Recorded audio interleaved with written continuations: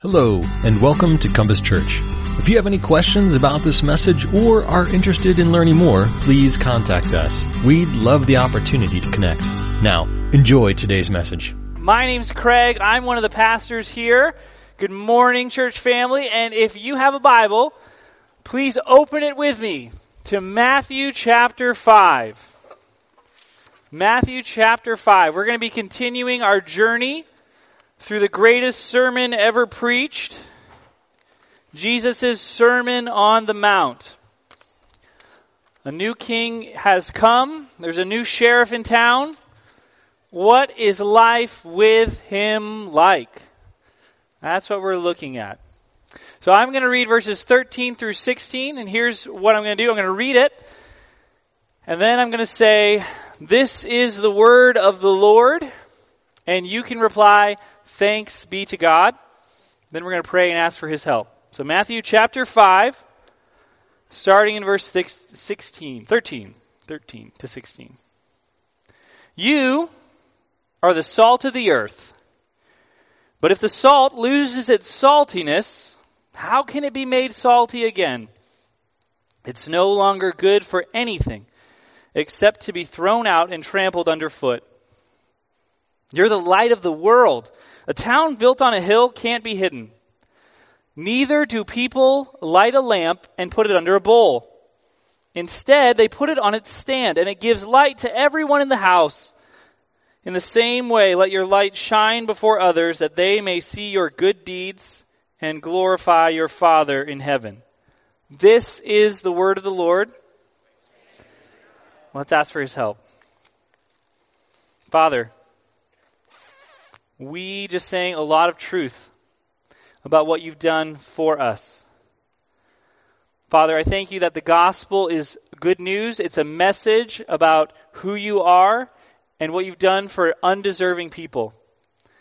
And Father, I pray as we look at this message about salt and light and what it means to follow you into dark places, I pray that we would be open to where your Spirit leads. I ask all these things in Jesus' powerful name. Amen. C. John Miller, he's a pastor and an author, and he gives 7 characteristics of what he calls an ingrown church. 7 characteristics of a church that's a bubble. It's introverted, looking in, not extroverted, looking out. Cares about its own needs, not the community. I'm going to read those 7 characteristics to you. Tell me if any sound familiar. Characteristic number 1 of an ingrown church, tunnel vision. Miller says that an ingrown church is afflicted with a kind of tunnel vision that limits its potential ministry. This is trust in the visible human resources a church has on hand rather than in the promises of God. It's characteristic number 1, tunnel vision. Number 2, group superiority. Many ingrown churches become egocentric out of fear of extinction and wind up focusing on one aspect of their church culture that makes them unique. This allows them to feel good about themselves while finding fault with other churches in the area. That's group superiority. Characteristic of an ingrown church number 3, extreme sensitivity to criticism. Extreme sensitivity to criticism. Fear of extinction creates anxiety over any negative criticism and conflict in the church. This encourages a church to avoid issues it needs to address. Extreme sensitivity to criticism encourages a church to avoid issues it needs to address. Number 4, niceness in tone. All these things mentioned above lead to a niceness in tone, particularly among leaders. That creates a safe place to exist. Safe and comfortable, as opposed to walking in lockstep with Jesus as he leads his people into the world. Number 5, the Christian soap opera. Have you seen the Christian soap opera? An introverted church tends toward a form of self-destruction via gossip. All offered in a nice tone, of course. Number 6, confused leadership roles. In the typical ingrown church, leaders do not function as pace-setting examples, but as sweet but saltless friends. A pastor is expected to do all the work in this church without challenging and without equipping members to participate in the mission of God themselves. Number 7, misdirected purpose. An ingrown church's sole purpose has to do with survival, not with growth through conversion of the lost. This survival mentality robs the church of optimism and consumes her time with inward activity. That's the inward-facing church. Jesus' message about salt and light is simple. It's not difficult to understand. The mission of God's church has always been outward-facing. From the opening pages of Scripture, we see God going forward, going out. The Trinity creates people spreading God's glory. The church's mission has always been outward focused. And now Matthew holds up Jesus' words about salt and light as a mirror for us to look at. What do we see in that mirror? Church, here's my concern. My concern is that when we look in that mirror, we see an inward-focused church. And when I say we, I'm not speaking French, as you learned last week. I mean us. Me, you, both of us. An inward-facing church. Compass Church turns 50 years old next year. That's amazing. That's 50 years of God's faithfulness. That's 50 years of lives being transformed. That's 50 years of community being built, of needs being met. It's amazing. I don't want to undermine that in any way. But in any church, there are ebbs and flows in their life cycle. And here is my concern for us. Us. I've been here long enough. I'm part of the problem. My concern for us is that we are a bubble. We are an inward-facing church. We're too safe. We're too comfortable. We are an inward-facing church. And this morning, Jesus wants to pop the bubble. Jesus wants to rescue us from this so-called safe harbor. The safety of just looking inside. And he's pushing us like a mother cardinal pushes her chicks out of the nest. He is calling us into a dangerous world. But it's for our good. And that's the only time I'll ever speak of the Cardinals positively here, okay? He's calling us into danger. But he's calling us not just into danger, but he's calling us into a dark world, and he's going there with us. And the question we have to ask as a church is this: do we trust him? It's so easy. It's so easy to just be inward facing, to just insulate the bubble. But Jesus is calling us out. And it's actually super freeing outside the bubble. It's amazing. We rob ourselves of this amazing identity Jesus has given us if we just look inward. If we keep pushing this inward-facing church forward, here's a concern I have. And I don't want to sound like I'm just concerned about survival. I'm not. I want to push us toward thriving.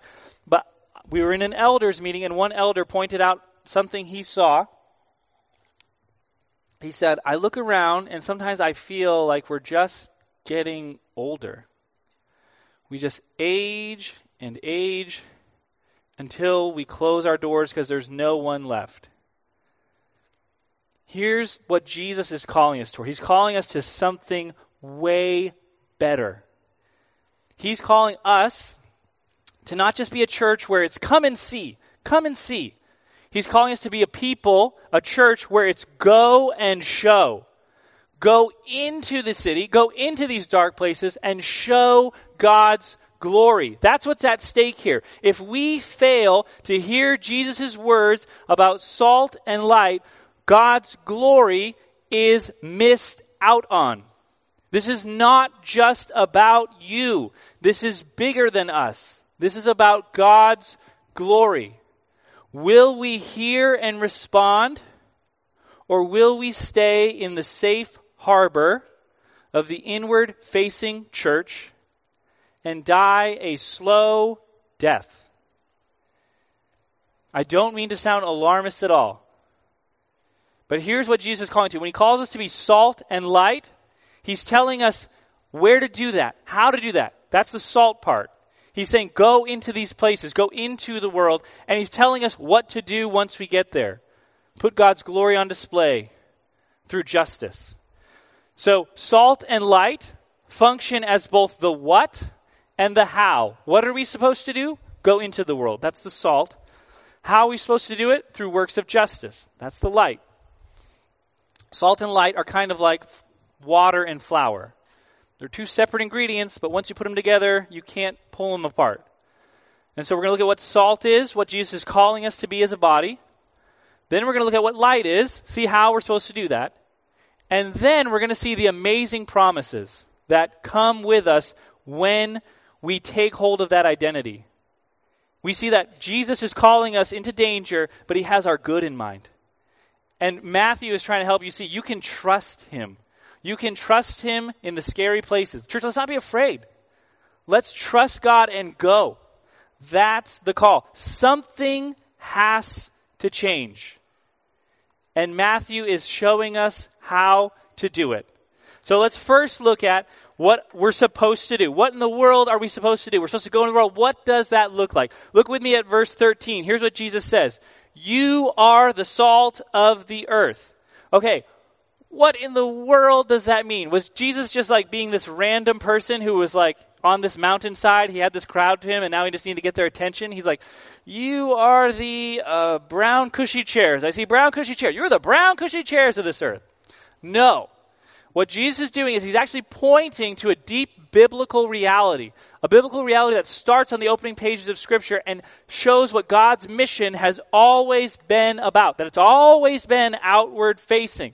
And he uses that with the image of salt. Salt is a cultivator, okay? Think about it with me for a second. What does salt do? It does three things, right? It flavors, it preserves, and it purifies. So salt flavors.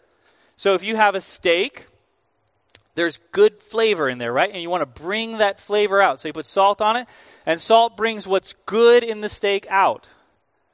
Or if you're vegetarian, the tofu, okay? Brings the goodness out of it. There's a good thing there, and it draws it out. Salt preserves. It holds off corruption.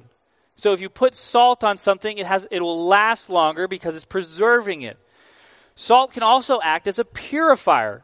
It works to undo corruption. All those ideas of seasoning, drawing things out, purifying and preserving, those are all cultivating words. And here's what Jesus is pointing to.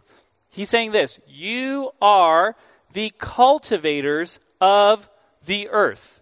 You're the cultivators of the earth. Who was a cultivator of the earth? Adam. This is where this gets really good. This is where this gets really freeing. Jesus is breaking down the walls of an inward-facing church, and he's saying this. Who you are as a worker, as a person, the way you've been wired and what you do in the world participates in the kingdom of God. Your work matters to God. What God was doing through Adam, the glory of God that was in Eden wasn't meant to stay in Eden. It was meant to go all over the planet Earth. It was meant to spread to the whole world. He says that right out of the gate in Genesis 1:26 and 28. He says, fill the earth, take what you're experiencing here and go public with it. Go, just take over the world. We also get that from Psalm chapter 8. In Psalm 8, the psalmist is meditating on man and God, how God made man. And he gives this amazing meditation. He says, Lord, our Lord, how majestic is your name in all the earth. Why? Because you made man. And you set him up over all the fruits of your labor. Man was supposed to cultivate planet Earth out of a worshipful relationship they had with God. There was oneness with God in the garden. And they were supposed to, from the love they received, go imitate their Father.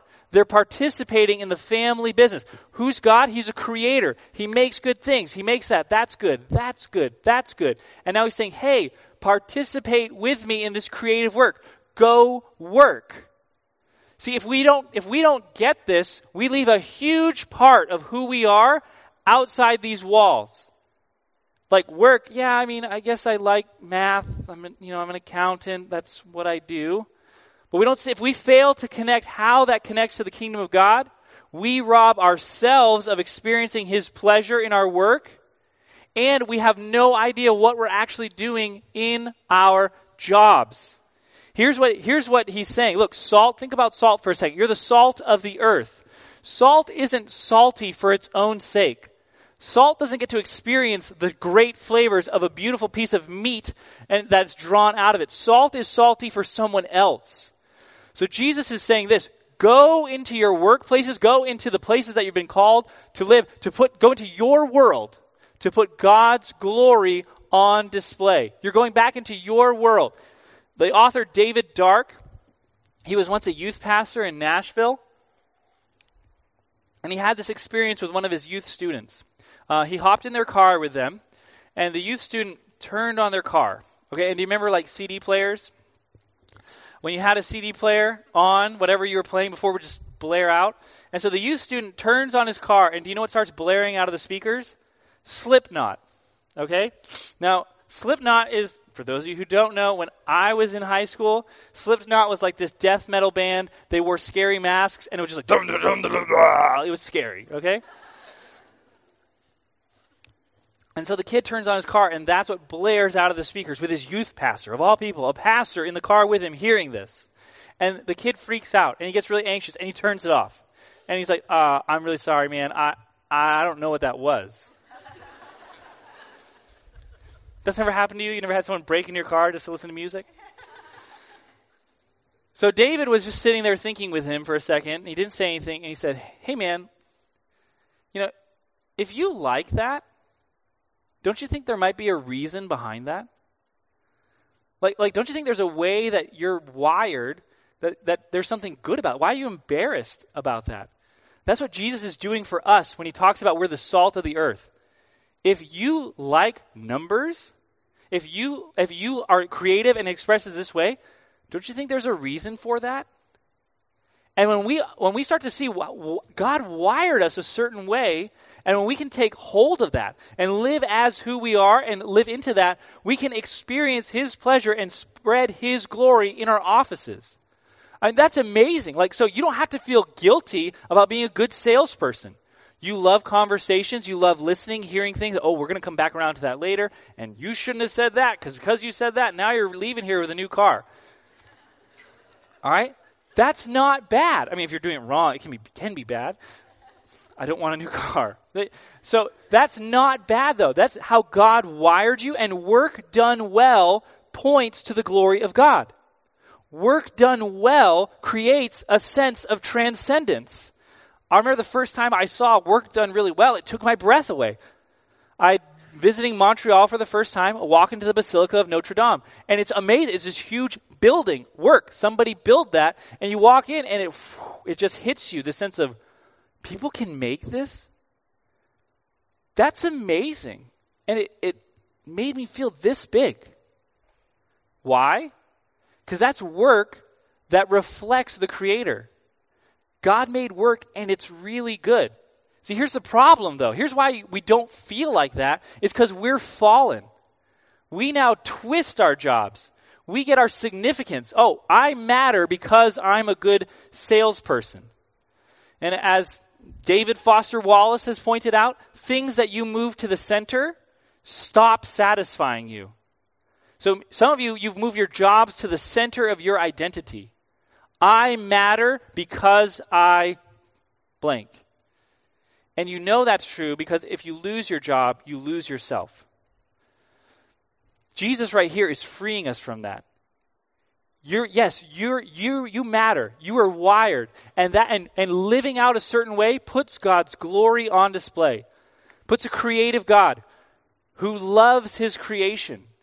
Look, 7 is a number of completion, and 7 times in creation, God says, this is good. And on the 7th time, he actually says, this is really good. Creation is good. And when we see that and we put it in its proper place, when we start to work as worship, we put God's glory on display. And you reach people that I can't. Look, you work with people who are like you. I've had the privilege of hanging out. There's several of you in here work in the healthcare profession. And I realized oh wow, I don't think like any of these people. I am not a science nerd at all. Wow, I feel really dumb, right? I'm not wired that way. You are. And God's saying, hey, I'm going to put this new creation person in this office. Why? Because it's go and show. This cultivation, this is all a gift. This is God's mission going out into your offices. You need to break down the division in your mind between sacred and secular. That's going to keep us forever an ingrown church. If the goal is just to get people in here and get them involved in programs, we're going to miss the point. But if the goal is to equip you to go out into your offices and not to be that employee who's handing out tracts while they should be working, not talking about that, but to do work well and to be winsome and to win people over through your character and through your work, that puts God's glory on display. He's chosen to be glorified that way. That's the what. That's the what are we doing here? We're going into our worlds. We're going into our worlds, and what are we doing once we get there? We're being lights. So once we get there, we can show his glory in our world through works of justice. Now, where do I get that idea of showing his glory in our world through works of justice? Look with me at verses 14 through 16. You're the light of the world. Light, a town built on a hill can't be hidden. Neither do people put a lamp under a bowl. Instead, they put it on its stand and it gives light to everyone in the house. In the same way, let your light shine before others, that they may see your good deeds and glorify your Father in heaven. Just like with salt, Jesus was pointing back to a very rich biblical idea. He's doing the same thing with light. Israel was always called to be a light to the nations. And they weren't. Think about Jonah. God says, hey, go to Nineveh. Leave the safety of Israel. Go to Nineveh. And he's like, no thanks. I'm just not going to do that. And what does God do? He moves heaven and earth to get him there. This outward-facing posture has always been God's intention with his plan, and he often talks about it when he talks about light. Israel was supposed to be a light to the nations. Matthew just got done saying that in chapter 4, verses 12 and 16. Listen to this. When that time that Jesus heard John had been put into prison, he went to Galilee. Okay? Galilee in Isaiah is called Galilee of the nations. So there's Israel, then there's the nations. So Galilee is where the nations live. Why does he go to Galilee? Verse 14, to fulfill what was said through the prophet Isaiah. Land of Zebulun, land of Naphtali, the way of the sea beyond the Jordan. Here it is, Galilee of the Gentiles. So not our tribe, the others, right? What do we want for the others? The people living in darkness have seen a great light. That is a near identical quote to Isaiah of another passage as well that Isaiah picks up on later. He says this in Isaiah 60. He says, "Arise, shine, for your light has come." He's talking to Israel. "The glory of the Lord rises upon you. See, darkness covers the earth. Thick darkness is over the people. The Lord rises upon over you, and his glory appears over you. Nations, the Gentiles, those outsiders, will come to your light." And again, one more Isaiah passage. He says this, "Listen to me, my people. Hear me, my nation. Instruction will go out from me. My justice will become a light to the nation." My justice will become a light to the nation. All that snowball, Jesus picks up when he says this, "Let your light shine that they may see your good deeds and glorify your Father in heaven." The Old Testament talks about this idea of, they use the word justice. The New Testament calls it good deeds. And for thousands of years, people have struggled with both of those ideas, both those concepts. The good deeds, Martin Luther, when he read this passage, was like, hey, saying like that we were created to do good deeds, that sounds kind of legalistic. I'm wrestling with that. And nowadays, we struggle when we say, hey, you were created to do justice. I know, because many of us have had this conversation, that when I say you were created to do justice, you need to pursue justice, that makes many of you nervous. So let's just talk about that for a second. We live in an age where everything is politicized. Everything. Every single thing is politicized. And so when I say justice, I sound like I'm promoting, some of you said this, it sounds like I'm promoting like a liberalism that doesn't care about morality, sleep with whoever you want to be, you be you, we're not here to rain on your parade, but you care about justice. And so when you say that, I hear all of that coming into that conversation, and so it makes me uncomfortable. Maybe could you not use the word justice? I hear you. I recognize that concern. And no, I'm not going to stop using the word justice. Here's why. Here's why. The word justice is what God is all about. Listen to this. Psalm 89:14. Justice is the foundation of your throne. Here's why we wrestle with this idea of justice. We live in a totally different context from when Jesus originally preached this. Jesus preached this in a pagan culture, and you and I don't live in a pagan culture. I know it can feel like that sometimes, but we don't live in a pagan culture. We live in a post-Christian culture. So Jesus preached to a pagan culture, but we live in a post-Christian culture. A pagan culture is way different than a post-Christian culture. Here's a pagan culture. Jesus lived in a time, or is preaching before Christianity explodes, right? Kind of obvious. He is Jesus. He's Christianity. There's no Christianity on the scene yet. We live in a time where Christianity has exploded and is now in decline. So here's what happened. Think about Anglo-Saxons. Not white people, but like the actual group of people from which white people descended, like Anglo-Saxons, okay? A very notoriously violent group of people, okay? If you bumped into an Anglo-Saxon, and you offended them, they wouldn't just kill you, they would kill you and your clan and anybody who liked your clan. So when the gospel goes to the Anglo-Saxons, the message of forgiveness, care for the least of these, loving the poor, is wildly different. It's totally radical. And the reason we love the poor is because we were poor before God. Grace, also wildly radical. What in the world's happening? And so the gospel transforms the culture. Fast forward 100 years, couple hundred years, Christianity has exploded in the West. Nearly everybody's a Christian. And we have all these Christian values, and we use all these Christian phrases because of the crazy rich heritage that Christianity has had in the West. Just look at a map. Look at a map and try to find us any state and be like, yeah, that's a biblical thing, that's a biblical thing. Yeah, if there was no Christianity, this town would not be called Bethlehem. It's all over the map, right? But here's what happened. Christianity has been on the decline in the West. Christianity has been on the decline of the West, but not necessarily Christian values. Here's what happened, as Tim Keller says. They plundered Christianity, secular people, and they took the values and threw out God. So justice, caring about the poor, right? You don't learn that from evolution, okay? Survival of the fittest does not naturally lead you to say, I should fight for the rights of these vulnerable people. It just doesn't, okay? And if you're here and you're secular, I'm really glad you're here. Love you. You keep us honest. Thank you for being here.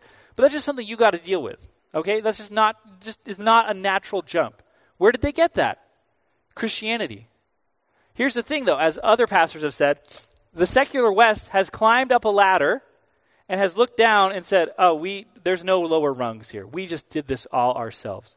And so they have these values that they took from Christianity, and they use our language, and they mix it with all other kinds of values. That's something we have to talk about. But look, that actually provides an amazing way to be a witness. If you meet someone and they care about justice, they care about caring for the vulnerable, caring for the least of these, you know what you can say? That's the image of God in you. The Bible has an answer for why you care about that. The Bible actually cares very much about that. Where did you get that? And you can start a conversation, a dialogue. And look, the Bible is totally comfortable making you uncomfortable. It's trying to challenge your worldviews. Don't think that talking about justice means I'm trying to drag you toward like a socialistic worldview. Like, okay, we were an inward church, now we're a socialistic church. Craig succeeded. That is not what I'm doing up here, okay? Please, if you don't hear anything, just hear me say that, okay? It's not my goal here.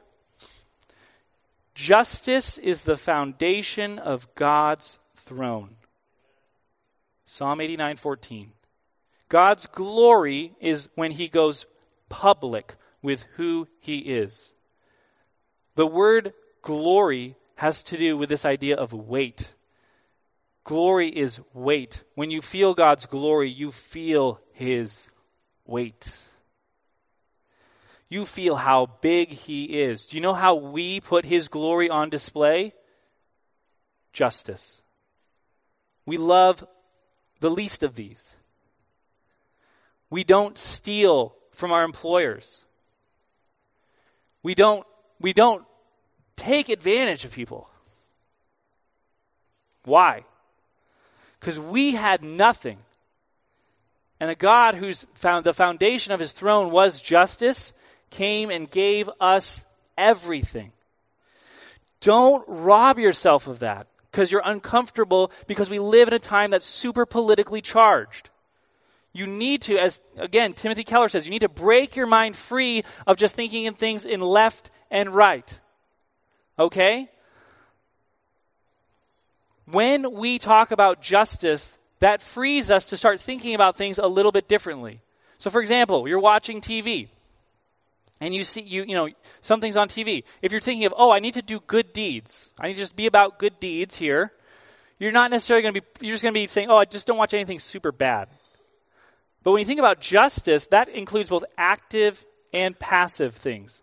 So now when you're watching a show, you need to say, hey, this show seems to be exploiting someone's vulnerabilities. This show has said, hey, we're dangling the carrot of fame in front of you, and we'll see how ridiculous you'll dance to get that carrot. Would a person of justice be entertained by that? Justice gets specific, and it creeps into every area of your life. And when we are people of justice, we don't earn anything from God. We're putting his character on display, and we're showing people what he's like. And look, the reason that Christianity is in decline in the West is because we haven't done that. We've been hypocrites. We've chased after power, and what we traded to get it was our identity. This is an amazing identity that Jesus is giving us here. He's saying, you are the light of the world. These people hadn't moved 2 feet from when Jesus first started talking to them. Think about this for a second. He's healing them. He sees a crowd coming near to him. He draws them up to this mountainside. He says they're blessed. Just right out of the gate, blessed, blessed, blessed, blessed. He's showering God's favor and grace on undeserving people. They haven't moved, and then he says, you're the salt of the earth. You're the light of the world. That isn't because we're awesome. That's because Jesus in us is awesome. Think about how amazing this identity is. Here's what he says.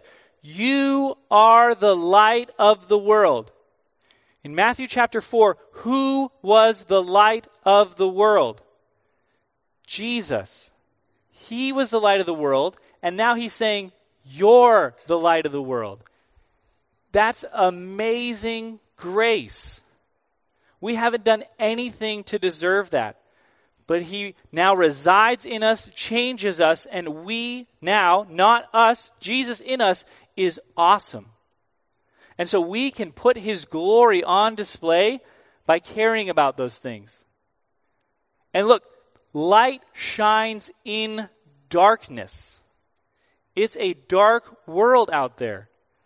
And Matthew has already kind of set the tone for what happens when people go into that dark world. He says in the Beatitudes, blessed are you when people insult you, persecute you, falsely say all kinds of evil against you.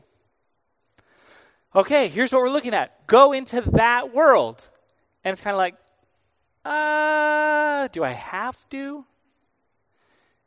Nobody wants to suffer, but that's how we put God's glory on display, by choosing to suffer for this dark world. And now we're left with that decision point of, do I really want to leave the nest? And so here's what Jesus does next.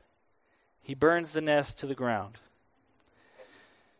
And not because he's mean. The invitation that Jesus is giving is saying, hey, trust me. Trust that Jesus has your best in mind when he sends you into your world. Do you trust that he has your best in mind when he sends you into your world? English snobs, I'm very sorry for this sentence. Okay? I just want to say that out front. It is not a great sentence. But here we go. What you do flows out of who you are. What you do flows out of who you are. Who you are flows out of what Jesus has done for you. Told you it wasn't a great sentence. Let's start over. Let's hear it again. What you do flows out of who you are. So it's not, I messed up, I'm such an idiot. It's like a police officer who sees danger, they just kind of run into it. What you do flows out of who you are. But now for the Christian, who you are flows out of what has been done for you by Jesus. You are the light of the world. Lights have to shine. Any parents in here? When your kids leave a room and they leave the lights on in it, and you just become that frantic, like, I never said I'd be like this, but I'm just like my parents, like, hey, there's nobody in this room, leave the light on. Why is that? Because lights if we don't need a light, shut it off. Lights exist to shine on things. And Jesus is saying this, you have to shine. That's just who you are. You will be this person. Not because you're awesome, but because Jesus in you just naturally does this. And so it sounds like a pretty intense warning. What he says about salt, he says this. He says, if salt loses its flavor, how can it be made salty again? It can't. It's no longer good for anything except to be thrown out and trampled underfoot. That sounds like a scary threat. It sounds like Jesus saying, hey, if you don't get on board with this program, I'm kicking you out. That's not what he's saying. And Jerry Seinfeld is going to help us understand this passage a little bit better. Jerry Seinfeld has a joke about Pop-Tarts that he said he worked on for years. I don't think it's a great joke, but here it is. Pop-Tarts. They never go bad because they were never fresh. Here's what Jesus is saying about salt. If this isn't you, you were never really in the first place. Look, they knew about sodium chloride in that day, that you couldn't actually make salt not salty. They lived by the Dead Sea. This is the day of pre-refineries. And so sometimes they'd find things that looked like salt, and it wasn't salt. And so what they would literally do is they would just dust it all over the road. And so that way you can see there's a big white road, and people would literally walk all over. It had no use but just to be walked on. And Jesus is saying this, you can look like a Christian without actually being a Christian. That's sobering. I just want to sit in that for a second together. Dietrich Bonhoeffer said about this passage, loose paraphrase, he said, the call is to follow Jesus where he goes or be destroyed, to be trampled on. That's heavy. But here's the thing. This is coming not out of our own power. I'll follow Jesus. I want to be saved, so I'll work my way to this effort. I'm just going to buy my own bootstraps, white knuckle it. I got this, Jesus. Listen to what Jesus says as he sends people out. This is amazing. Let your light so shine before others that they may see your good deeds and glorify who? Your Father in heaven. He's reminding them of verse 9. They will be called the children of God. Jesus is not sending you out or telling you to go to scare you. This is not a gotcha moment. What he's doing is he's trying to encourage, hey, it's suffering out there, but this is who you are. You just have to do it. There's no option. We're not fresh Pop-Tarts, okay? We can't stay in the nest. We have to go. This is what we have to do, and it's hard. But who's with us? A Father in heaven. This is not coming from a mean, judgmental God who wants to have a gotcha moment. This is coming from a loving, generous, careful Father. Look, there's real fear in not going. Look, there's so many churches, so many nonprofits, so many mission organizations that had this desire. They're like, we're going to go into the world. We're going to go into these dark, broken places. And now they look nothing like how they originally started out. I'm not trying to throw shade, but the YMCA is a great example of that. They were the Young Man Christian Association, right? Now they're a gym. They're a gym. And that's happening in churches all across this country. Christians are trying to engage the world. They have no idea how to, so they just become like the world and just become a gym. Here's the thing. Light isn't darkness. Light isn't darkness. We are winsome because we are distinct. It is risky. It's very scary to go out into the world, but we have no other place to go. And look, there's also concerns. I see there's this whole movement of church growth that can sound like this. Just go get lost people in here. Once we have them here, who knows what we'll do with them, but we just need more people. It's not what we're saying either. I don't believe at all that being obedient to Jesus when he tells us to be salt and light means that we have to stop loving doctrine. I am a theology nerd, okay? I do not believe that at all, that we have to stop loving good doctrine in order to reach people. We can be ourselves. We can be who God wired us to be, but we need to go and show. That's the call here. It's an invitation to trust. So where do we go from here? What do we do next? How do we stop from being an ingrown church? I think there's 4 things I want to encourage us toward. First, confession and repentance. Confession and repentance. Confession for the Christian is not a gotcha moment. Os Guinness once said that confession is possible. We can publicly accuse ourselves. You think I'm bad? Here's all that I've done. Because our sin doesn't identify us. We've been bought and paid for. And as John Piper once famously said, over your head flies a blood-bought banner. No condemnation. So confession is actually an invitation to say, I believe that. So we need to confess and repent. We shouldn't be afraid of looking inside and saying, ooh, I see these 7 characteristics in myself. Confession. We need to confess. So I'll go first. So I came here 2 years ago from Los Angeles, which is culturally very different. Okay, I don't know if you've known that. It's a little different.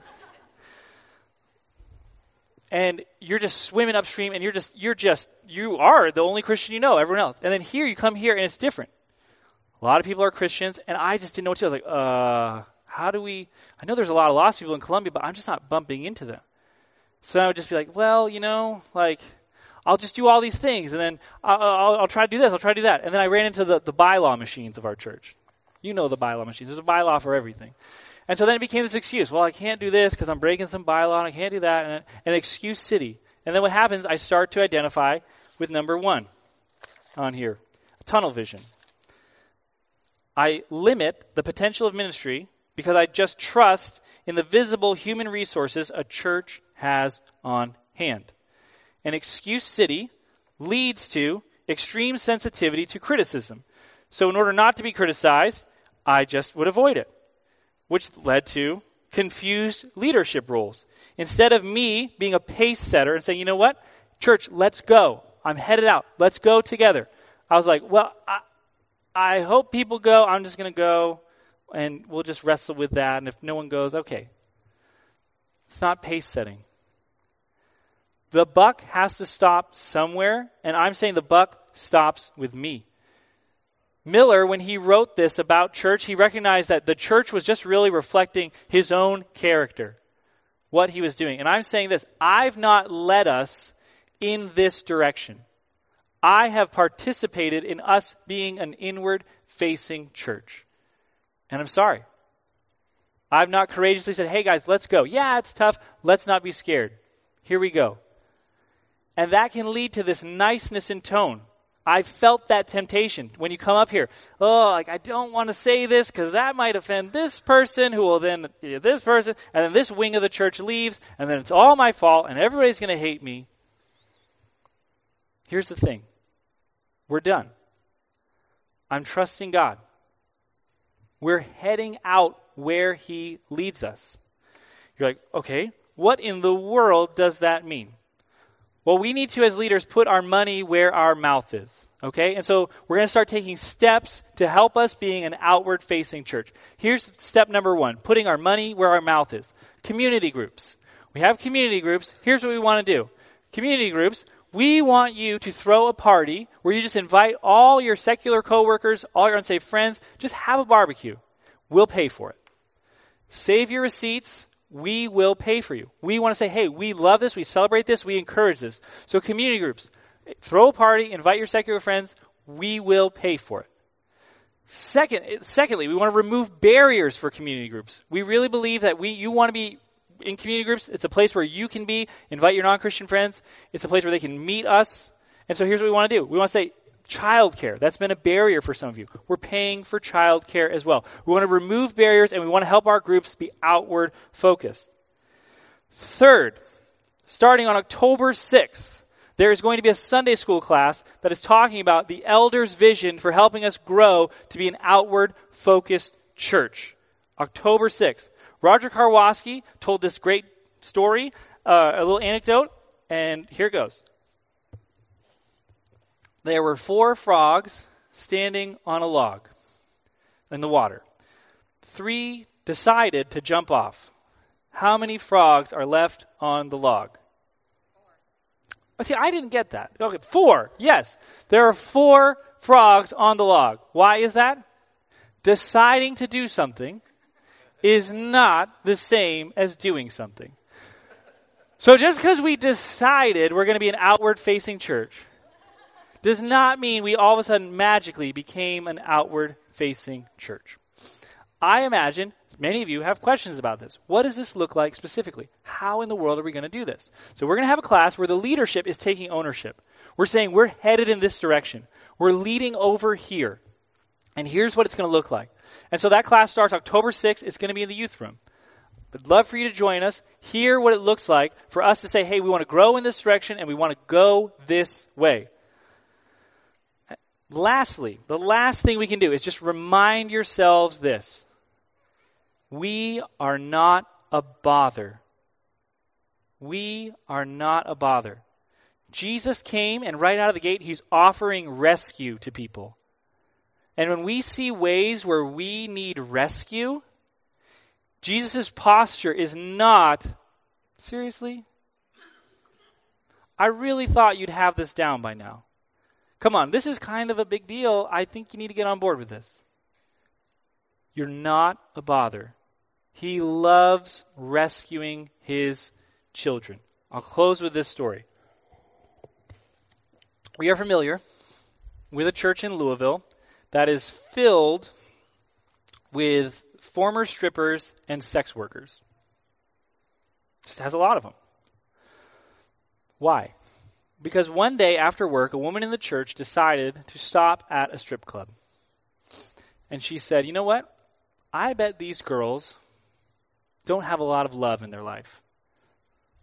So what she did was she started bringing home-cooked meals and doing makeup. And just started hanging out with them on their breaks and loving on them.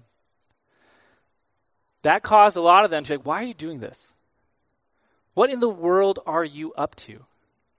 Which led to them being able to share the gospel, and it led to a lot of women turning, finding wholeness, and starting a new life in Jesus. Okay? That's messy. There's all kinds of questions when you start doing things like that. Is that really safe? Should we be doing that? What's going on? I don't know. We need to ask those questions, and we need to be wise. But here's the thing. We need to trust that Jesus has our best in mind when he sends us into a dark world. Sending us into a dark world is just as much for you as it is for that dark world. And you're being sent not by a mean God who just wants to have a gotcha moment. See, you're weak. You're being pushed out of the nest by a loving mother cardinal who wants her chicks to flourish. Let's pray. Father, I pray that your Spirit would help us to grow. Help us to just do the hard work of looking inside where we need to and repenting as we need to and trusting your heart that you don't reveal sin and shortcomings and weaknesses to shame us, but so that we can experience hope. God, I pray that we would experience that hope as we go out from here, as we have conversations. In Jesus' name, amen.